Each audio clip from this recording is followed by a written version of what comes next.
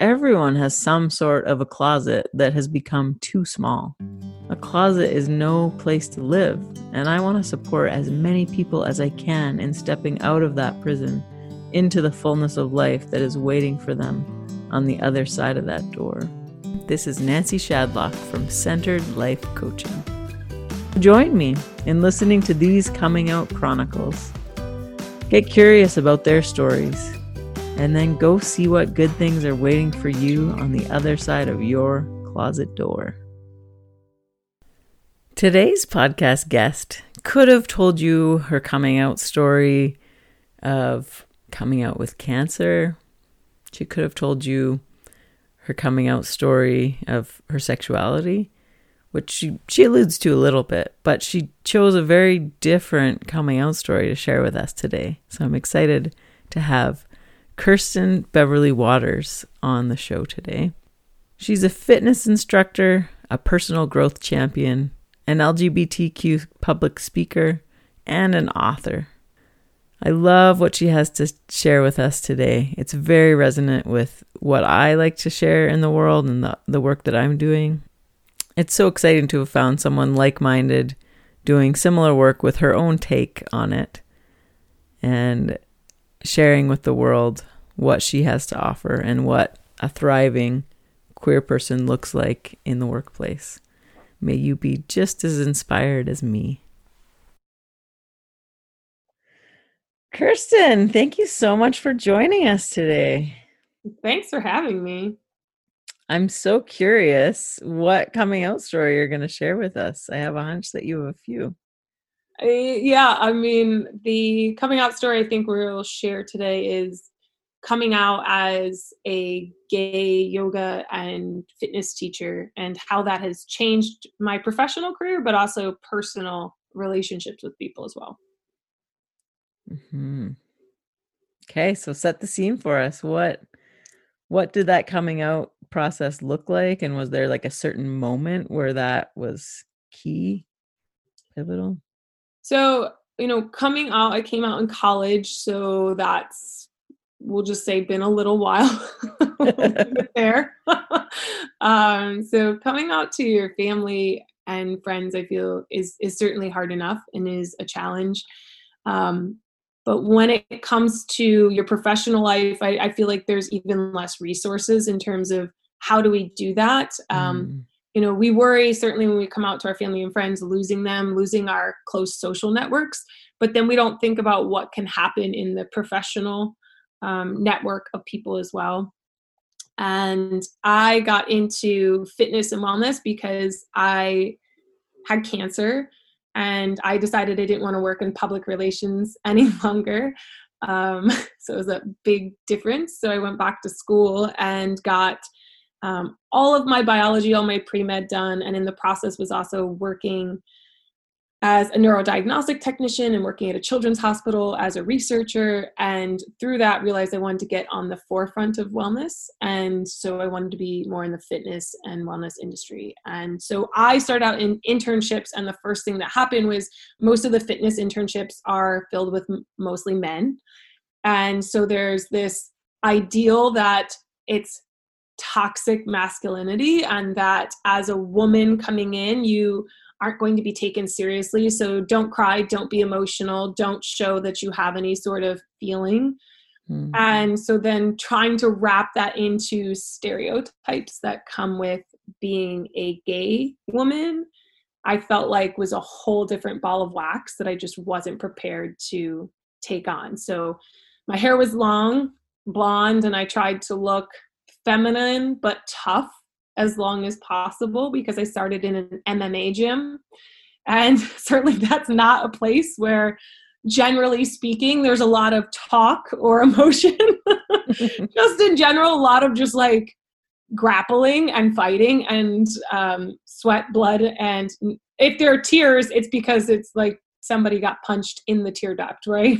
It's not an emotional aspect. And so through most of my interning years have gone by trying to hide who I am as much as possible, trying to fit that binary normative system that says this is how females act, this is how female trainers act, getting paid less, being respected less. And the first time a gym found out that I was gay, I was fired because they were concerned that if I adjusted a female client and they knew that I was gay, it could be construed as sexual harassment. And there was never that same consideration for a heterosexual cisgender male. Mm-hmm. And so I found that, really offensive and discriminatory. Yeah. But there isn't a lot. I can't even say there wasn't a lot, as if it's past tense and it's still not an issue, but there isn't anything that I can generally do in those situations. It's their gym and it's their choice. And so I started to wonder, like, how much do I have to recloset myself? Like, if somebody posts a picture of me on social media, would it be tagged, and would I be seen, and could that prevent me from a job? Something that normal people, normal, right, quote unquote, people fear, but mine even more so, wondering that it could prevent me from ever having a career. And then what would that life look like?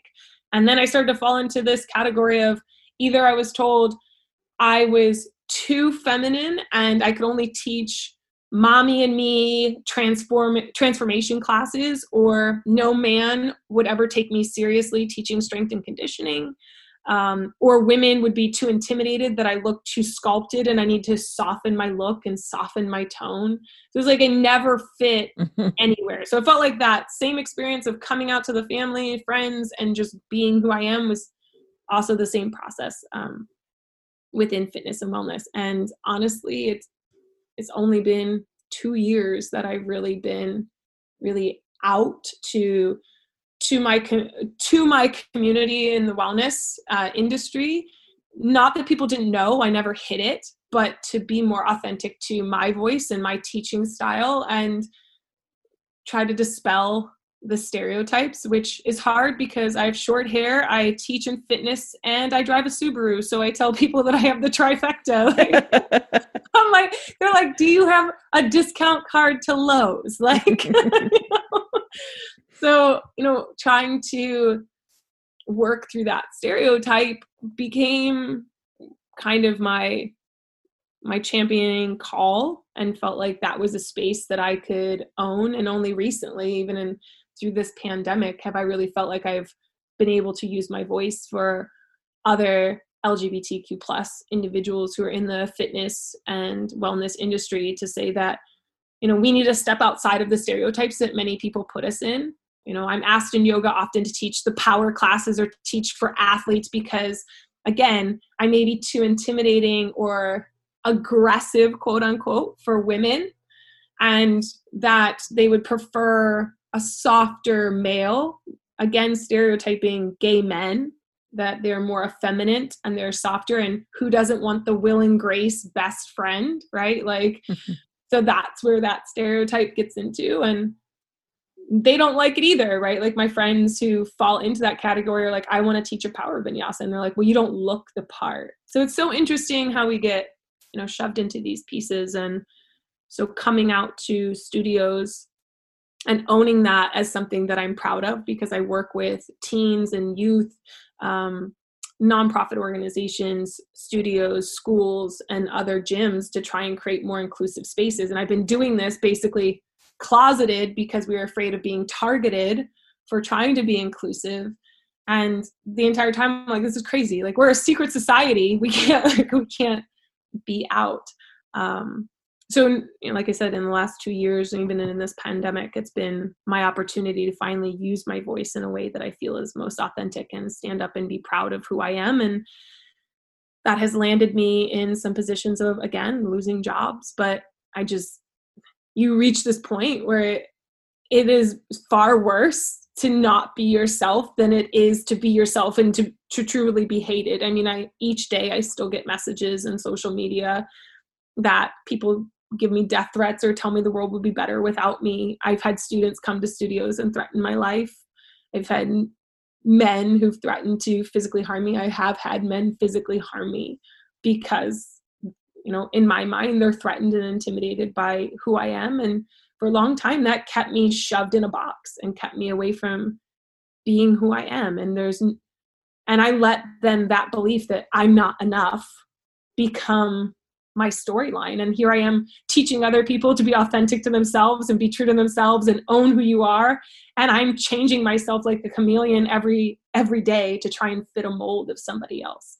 And that was crushing my soul. So I felt like I had to, or I was going to feel suffocated. So now that I do, I feel this sense of freedom, but also this fear. It's still there, but it's like, there's more exhilaration than there is fear. And at once it used to just be fear that consumed me and kept me quiet. But I know that silence is only keeping other people just like me quiet and fearful of being able to use their voice. And I want to be a champion of other people using their voice and standing up as they are and be proud of who they are and know that they are loved, they are seen, and they are accepted by me and by others that I share spaces with. Because I can't speak to everyone else, but I can start creating spaces where that is a possibility. Good for you. That sounds really brave. It's scary at the same time. Yeah. Brave. Yes, maybe. I don't know. I think, I was speaking 3 years ago at a leadership conference here in Maine for 3,000 plus youth and shared my story and shared my experiences. And I had a line out the door at the end of that 20-minute talk of kids. I mean, kids. We're talking kids from 8 years old to seniors in high school standing in line to tell me their story of who they are and how they're going to come out and how they feel strongly to tell their parents, to tell their friends, to tell their teachers. And I mean, that was probably the turning point for me, because here I am telling the story to this group. I feel safe in certain spaces telling the story, right? But then I was never openly always telling the story. I would hide in different corners so that people wouldn't see it. And I felt like such a fraud to those kids, that I'm telling them to do all of this, but I'm doing it for them right now. And it felt performative. And then I'm going home and I'm like, please don't let anybody post about this on social media so that I am criticized and people hate me. And what am I going to do? And I think it doesn't matter if you are in the LGBTQ community or you are heterosexual, cisgender. I think that we all have these experiences in one way or another where we feel so terrified of who we are, somebody seeing us, and feeling like it's this horrible, awful thing that we have to hide from instead of embracing. And that unless it is perfect and sculpted and beautiful according to very specific standards, that we should never share it with the world. And I think that's the hardest part. That's the bravest part, is seeing yourself, all of yourself, because we have all of these flaws, and knowing that even in those flaws, we are beautiful and we have a unique gift to share with the world. And the only way we can share that is if we are authentic to who we really are at our core, not what people see on social media, not what we present ourselves in because of our clothes or our haircuts or our social groups, but the essence of our being, that if we strip back the flesh and bone, is undeniable and can be felt when you walk into the room. And we've all felt it. When you've stood in the room of someone who is powerful, standing in their power, you can feel it. They don't have to say a word to you. And I think that that's something that we can all share in as we continue to come out and share our stories, that we can create this energy that is transformative. Yeah, I love that. What was the catalyst for you in bringing those two selves together, those many selves, into a more congruence? I've been spending a lot of time in nature. Nature is very healing for me. And just sitting with my thoughts more. As a yoga teacher, I meditate daily and I try to check in with myself. Not perfect.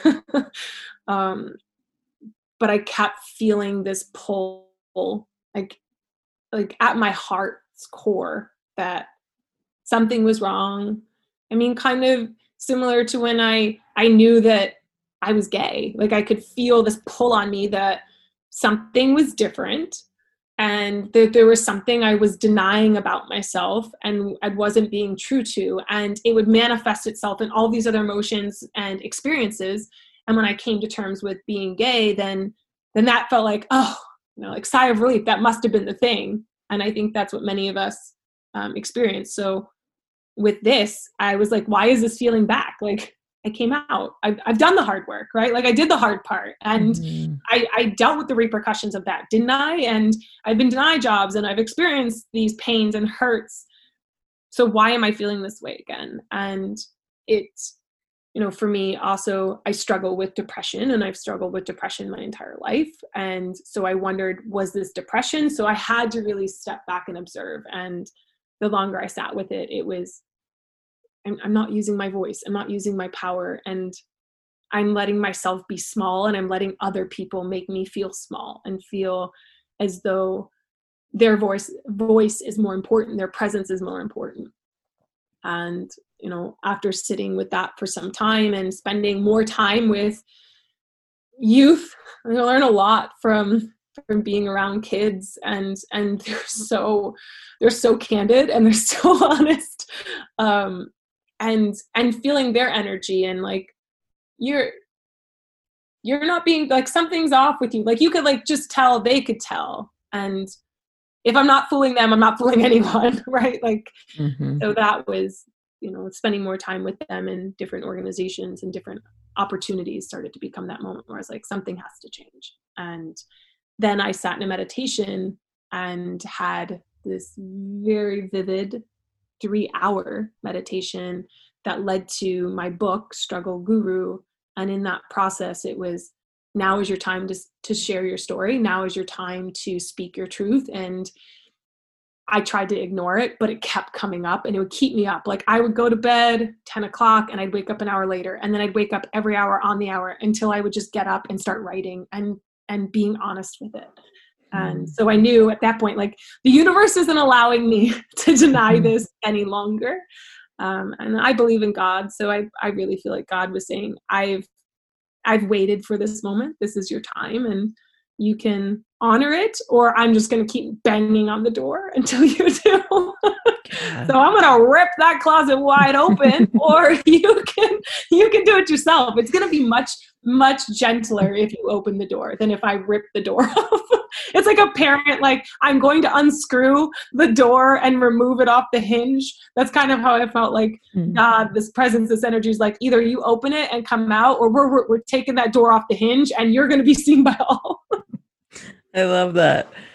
In episode 10 of the podcast here, I've shared kind of the 10 steps of coming out, and I love that you're like perfectly hitting them all. Like the first one is dissonance, and noticing that something's off. It doesn't quite resonate.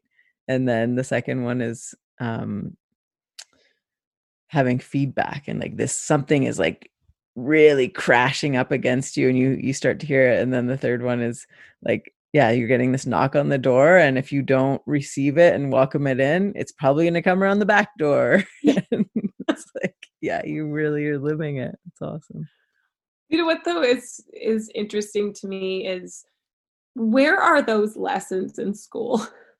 Right? Like, and I have friends all over the world. Like the UK right now is making it mandatory for lessons in like health and sexual education to discuss LGBTQ plus identities and sexual relationships, like making it a part of the curriculum where they're having these conversations. And not having those conversations makes, I think, for people who are coming out, I feel like we're a little bit more introspective, and we start to notice those things where some of my friends, I feel like in their general lives, never hear the knock or never hear like the dissonance, like they don't feel that disconnect. And I'm like, are you kidding me? This has been most of my life, like going through this process of, okay, I made it through this one, and yay, I'm coming out again. And people think that like coming out is like a one-time thing. Yeah, and it's like a big party. It's a parade. Like there's confetti, there's unicorns, glitter everywhere. Like that's what they think it is. And so many times I feel like it's more like the Jack in the Box. Like you crank it, you can't handle it any longer, and then you pop out, and then you stuff it back in because it was like not necessarily how you thought it was going to go, and you keep doing that. So sometimes it pops out quickly. Other times you notice it takes a long time to crank that thing, and then it pops out again. Like it feels explosive. And some people, like that explosion is maybe with one person or multiple people, but how many times do you like stuff it back in because it still doesn't fit, you know, the group that you're in? I mean, it's 2020 and I still have people who, when I talk to them, I'm like, I lost multiple jobs because I'm gay. And they're like, are you kidding me? I'm like, the Supreme Court had to rule so that this could be illegal. Does anybody think that this is odd? Right? Like, shouldn't this be common sense that we don't do this as a practice? And people are like, no. Or I was a head coach for a nonprofit girls program, which I won't name, but they asked me to step down as head coach because parents were afraid that I would be a sexual predator to their young girls. Why am I a sexual predator? Because I'm gay. Like, these stereotypes, these stigmas, like somebody takes a look at the way I dress and automatically assumes my ethical decisions, my upbringing, my previous trauma, my education, my ability to communicate, my entire humanity based off of an appearance and a stereotype off of society and media telling you this is the person and they're going to be a sexual deviant and they're going to be immoral and they're going to be unjust and horrible and corrupt. And you're like, can we take a look at some statistics? Who is immoral and corrupt? I don't fit that category nearly as much as some of you that are coming in here. So, you know, I wish that there was more opportunities for people to have conversations like this one, where it's, you know, I want kids to be able to hear your podcast and like, oh, I'm not alone. And I think that definitely this generation coming up is getting better at that. But I also think of the fact that bullying is a 24/7, 365-day experience, where when I was bullied or outcasted, I could go home and I could have a safer space and I didn't have to hear it all the time. And I just, like, my heart aches for social and media individuals who are experiencing that. I mean, the amount of people who send me messages I've never met. Like, what is the algorithm on that, by the way, where they can like find me? They don't even follow me, but they find me just to tell me what a horrible human being I am. What? I don't understand that.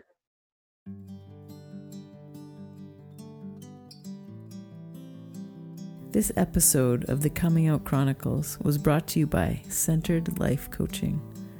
We help you know yourself, to free yourself, and be yourself, so you can live the fullest expression of who you really are.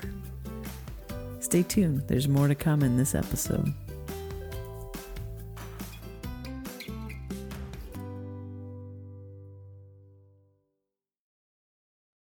What do you think is your next coming out chapter? I would like to think that the next chapter coming out moves from a space of fear to a space of celebration within the yoga and wellness community. That now that I feel like I have my voice and I know what I want to do with it, to be able to bring others together, whether within the community or allies outside of the community, to come into the community so that we can grow and that these conversations can continue to grow and more people can create safe spaces to have others come out in their various experiences. Because it may be coming out as, you know, teachers coming out as bias and not realizing their bias and working through that and finding out what that means and growing together, because that's the only way we're going to continue moving forward. You know, I would, from a queer and trans community standpoint, I would love to get to a point where we don't have to talk about coming out. It's just, I mean, I have friends who are like, I don't call it gay marriage, I just call it marriage. Well, that's a privilege that you have because you're heterosexual and people don't look at your marriage as different than mine. But I still have to fight for the rights for mine and still hope that it doesn't get overturned. And what would that look like for me? I do hope we get to a point where we don't have to have those conversations. But I think now this next chapter in coming out is, how do we come out vibrant and thriving? I feel so many people that I've worked with in the yoga and fitness community that come to me as students are looking for a healing space to come out or to come in, to draw in, because it's not necessarily that we're coming out. We've always been here, but we're drawing into that space and tapping into that energy of who we are. And so there are some people who would describe it not as coming out, but finally coming home, coming into that space. And being able to create that space is going to require a lot more conversations and a lot more allyship. So I think that that's the next step, is how do we grow together as a community so that we can continue to come home, heal, and then move from a space of healing to a space of thriving. We don't have to always, so many times people are like, well, we need to create these spaces because of the trauma we've experienced coming out. But there's also a space to thrive. And the unfortunate reality is most people in the gay community meet at gay bars. And we have a very high rate within our community of addiction and obesity and disease. And there are not enough healthy spaces for us to come together and create a community. And so I hope that by coming out to this space of vibrancy, we can create those healthy spaces and people can meet up and, whether it's workout, the workout is the first part, but then we get to work in together and grow our community and continue then to expand that. I love that. It's so in line with what I'm doing here. Like, I've had feedback from others listening that they love hearing a queer podcast where there's like queer people thriving and really living their best lives, rather than the story of like, oh, I'm a victim and I have this trauma and this and this and this is not going well. But I love showcasing people like you that are doing amazing things with their lives and have, in spite of trauma or in spite of hardships, are making an impact in the world. We're coming together. We're taking over. Yeah. And you made a little mention to your book, but tell us more about Struggle Guru and what that's all about. So Struggle Guru, as I said, came from a meditation and this coming out experience. But Struggle Guru ultimately looks at the stories we tell ourselves, and that our biography ultimately influences our biology.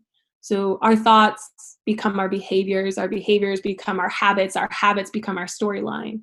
And many people look at struggle as these scars on our bodies that keep us from living in the best light and the best version of ourselves. But I've come to find that struggle has been my greatest ally, my greatest mentor, my greatest teacher. And rather than looking at these struggles as scars on my body, instead they've become the war paint of the warrior that has always existed there. And that ultimately, within yoga, guru is a very sacred term. And I am no one's guru.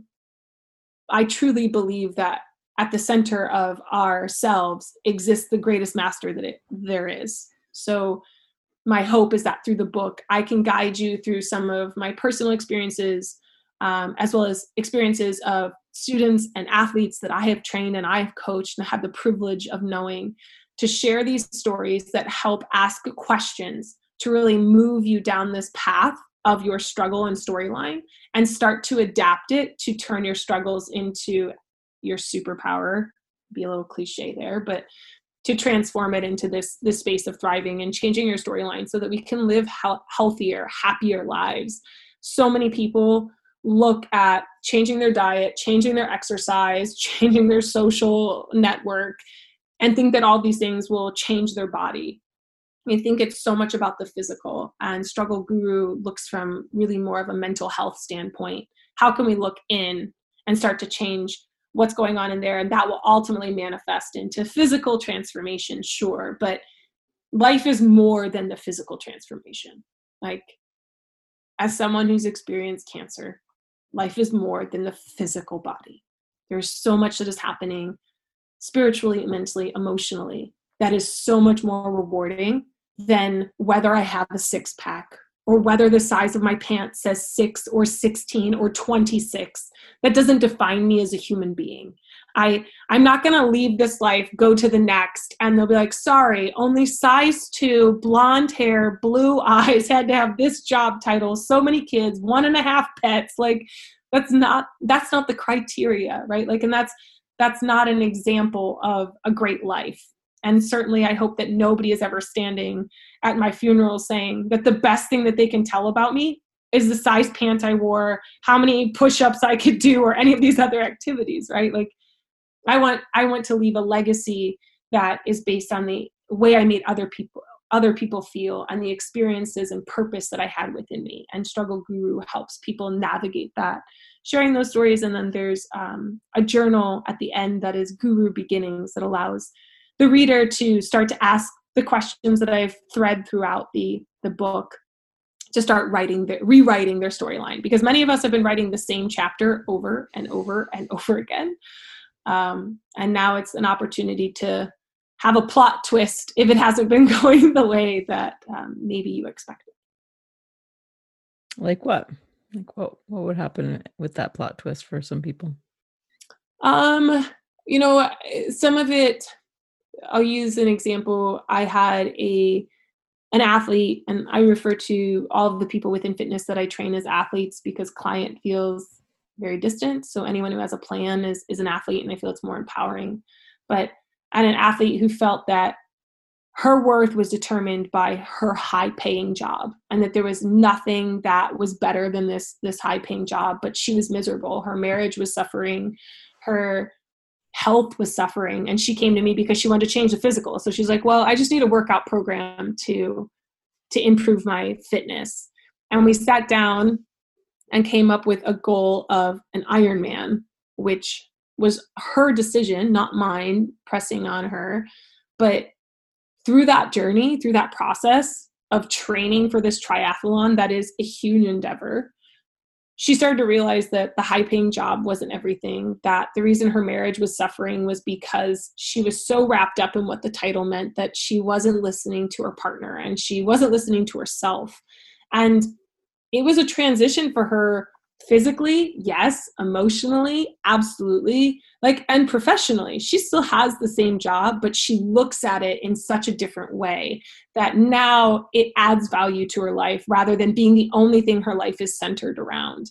And she has more time for things that she loves, including her partner, right? Like, she gets to spend time with him in a way that honors what he needs and honors what she needs. And I mean, they've been married 40 plus years. So they've spent a lot of time together, but she said for the last 20 years, she's felt like we just share a household.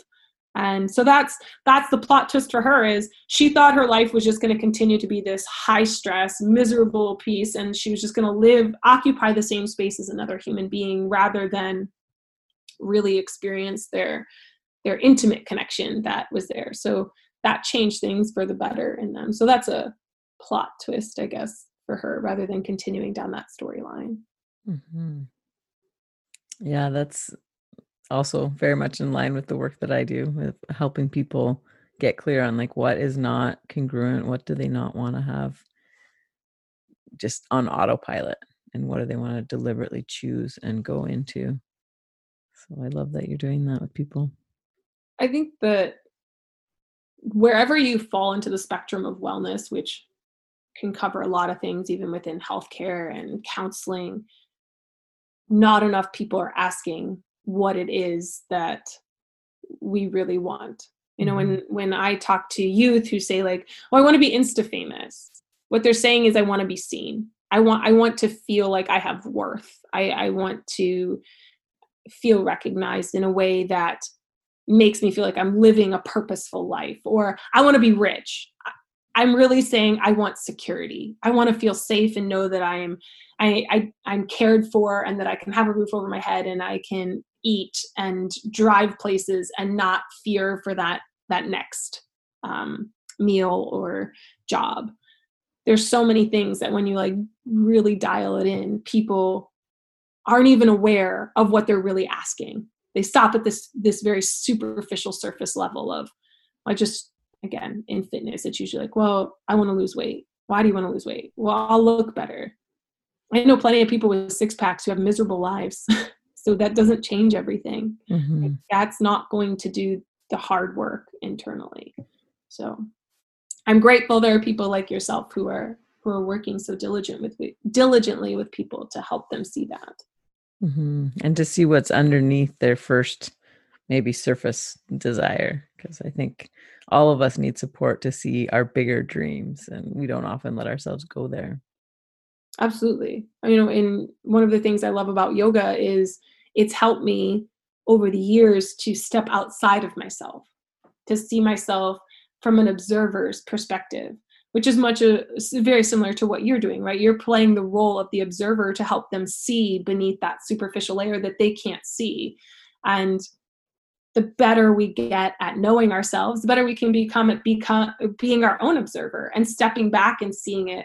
I constantly have to remind myself, I'm not my thoughts, especially as someone who struggles with depression and anxiety. I am not my thoughts. Mm-hmm. I can step back and say, these are moving through this mind, but I am not these thoughts. So I can detach from them. I can shift the energy of them.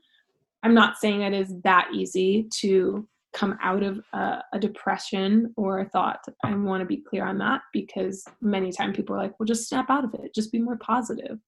Oh, that's all I have to do? Why didn't I think of that? Genius. Mm-hmm. So being able to be that observer, it's hard. There are many layers to the body that exist beyond the physical. And sometimes it takes that outside perspective, which is important to be able to see that. Mm-hmm. Well, I celebrate what you're doing in the world, Kirsten, and I'm grateful that you could share a little snippet of it with us here today. Thank you.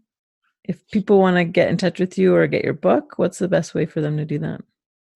The easiest way is to go on my website. So it's kbwaters.com. So that's the easiest. It has my social connections as well as email that comes directly to me. The book is on there as well. So easy way to connect, reach out, nothing else. Just say hi. Good to know there are other people out there.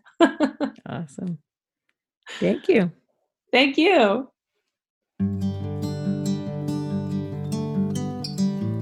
Thanks for listening to the Coming Out Chronicles. If you enjoyed it and you think it would be helpful for someone else, please share it with them. If you'd like to connect with me, reach out on social. I'd love to support you in the next chapter of your coming out story. I can help you know yourself, free yourself, and be yourself. Until next time, this is Nancy Shadlock from Centered Life Coaching.